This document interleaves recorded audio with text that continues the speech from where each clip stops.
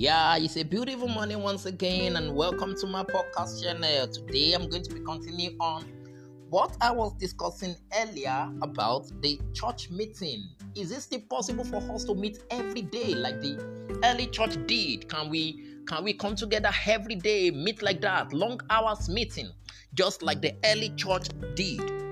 All right. Now, again, you see, last time I spoke about the fact that the early church has a system in place that cater for the needs of everybody. And in the early church, nobody was poor, nobody was rich. Okay, at least by Acts 1, Acts 2, Acts 3, Acts 4, 5, and 6, no one was poor, no one was rich. Nobody can say as the things that belongs to him is his own. Your money is not just your money, it's the church money. It's for the believers, it's for everybody. That's the system in which that was run by the early church. In Acts chapter 4, that's where I think I stopped, and verse 32, it says, "And the multitude of them that believe were of one heart and of one soul, neither said any of them that aught of the things which he possessed was his own, but they had all things in common. And with great power gave the apostle witness to the resurrection of Lord Jesus, and great grace was upon them all. Neither was there any among them that lacked. For as many as were possessors of land or houses sold them, and brought the prices of the things that were sold, and laid them at the apostles' feet, and distribution was made unto every man according as he had need. And Joseph, who by the apostle was surnamed Barnabas, which being interpreted as the son of consolation, a Levite, and of the country of Cyprus, having land, sold it, and brought the money and laid it at the apostles' feet." Did you see that? Nobody had lack. Everybody needs were met in the church, by the church. And who were the church? The believers, the gathering of people that came together. Oh, you want to send your child to school, his school fees is 50,000 naira. Oh, the church will pay for it. There's an account. The church will pay for it because everybody had things in common. People had property, sold their property. People had houses, sold their houses, so that everybody can have their need met. Now, think of it like that. So your church is where your need is met. The church is where your children's school fees is paid. The church is where the church is where, as in, you eat. The church is where you have your clothes being bought. The church is where you have all those things being attended to. Then where else would you be? The church. You want to eat? The church. You want to pay your children's school fees? The church. You want a place to live? The church. You want to listen to the word of God? The church. So hence the reason why they were able to meet every day. There was a system in place. And again, if you're still getting this twisted, you look at Acts 6, for instance. What was the problem in Acts 6? The distribution that was done daily, okay, some people, some widows were neglected in that daily distribution. Is that not? Now the Bible says, "And in those days, when the number of the disciples was multiplied, there arose a murmuring of the Grecians against the Hebrews, because their widows were neglected in the daily ministry." So there was a daily ministration. It was something that was done daily. They had this thing in place, which the present generation don't have. Okay? I was discussing with a brother some 2 days ago. He was telling me about the idea which he has in mind, that he believes that if the believers in this dispensation have a system like that of the one in the Bible, where you see, when you just make money, for instance, your resource is just to have your basic need met, then the other thing which are excess are for every other believer. It says as in we are going to be able to run the same way in which the early church did. But the truth of the matter is the system is not in place.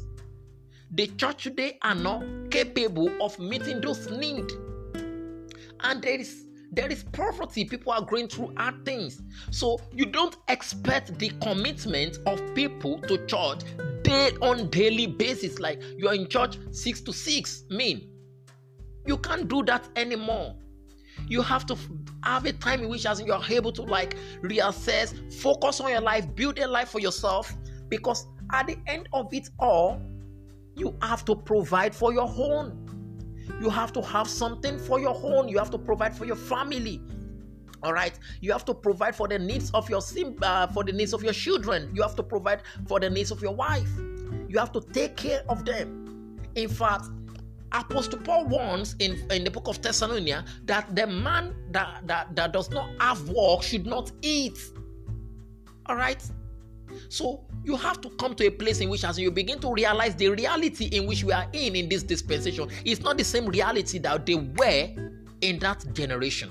They had things in common. Today, people make money. Nobody brings their money back to the church to say, "Oh, let us share it among the believers." No, it's not done. You can't do it in this. Nobody does that. Okay, nobody does that again.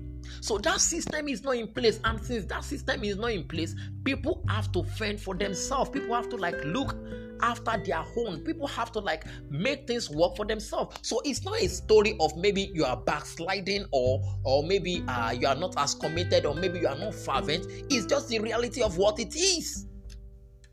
It's the reality of what it is. You can't just keep going hungry and say you want to be on ministration. John, every day you just want to be in church, raising up holy hands unto the Lord. I mean, you're not really hitting. The hands is not going to be holy like that. Your mind is telling you, "Oh, I'm hungry." And there's this case of, meeting up to certain expectation in our generations today, in today's church.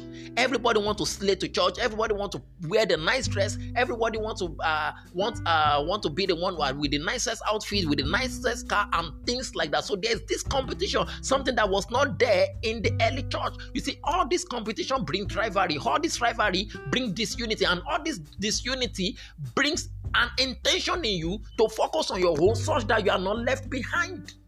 So it is what it is, really. We cannot compete with the early church in that state. We are not there. And I don't think that we can ever be there, because the system, the structure is not in place. It's not in place. Look at the artist. He says something. They were neglected. I mean, they were neglected for the daily administration. Someone is not getting food. He came to the church to complain. Why am I not getting food? Now, notice as in this guy might not be the one that has the most work. It might be the guy that is just earning 100 naira, and yet his portion of his food is not being met. He can't complain. But who do you want to complain to these days? No one.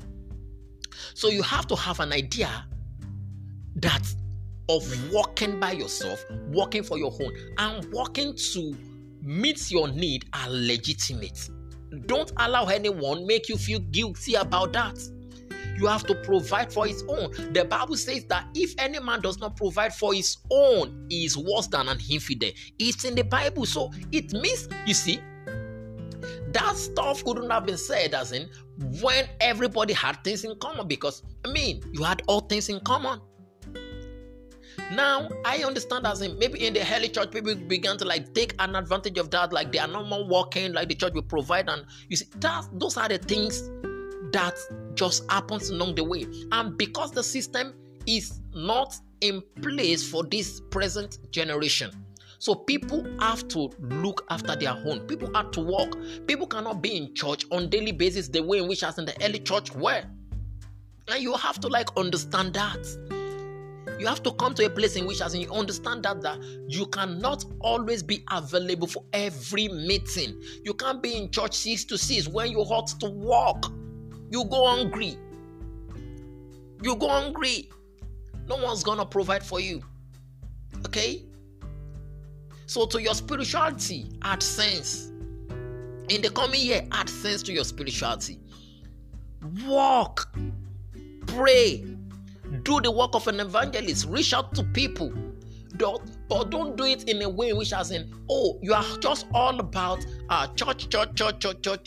Then your life physically is not moving forward. You can't do that.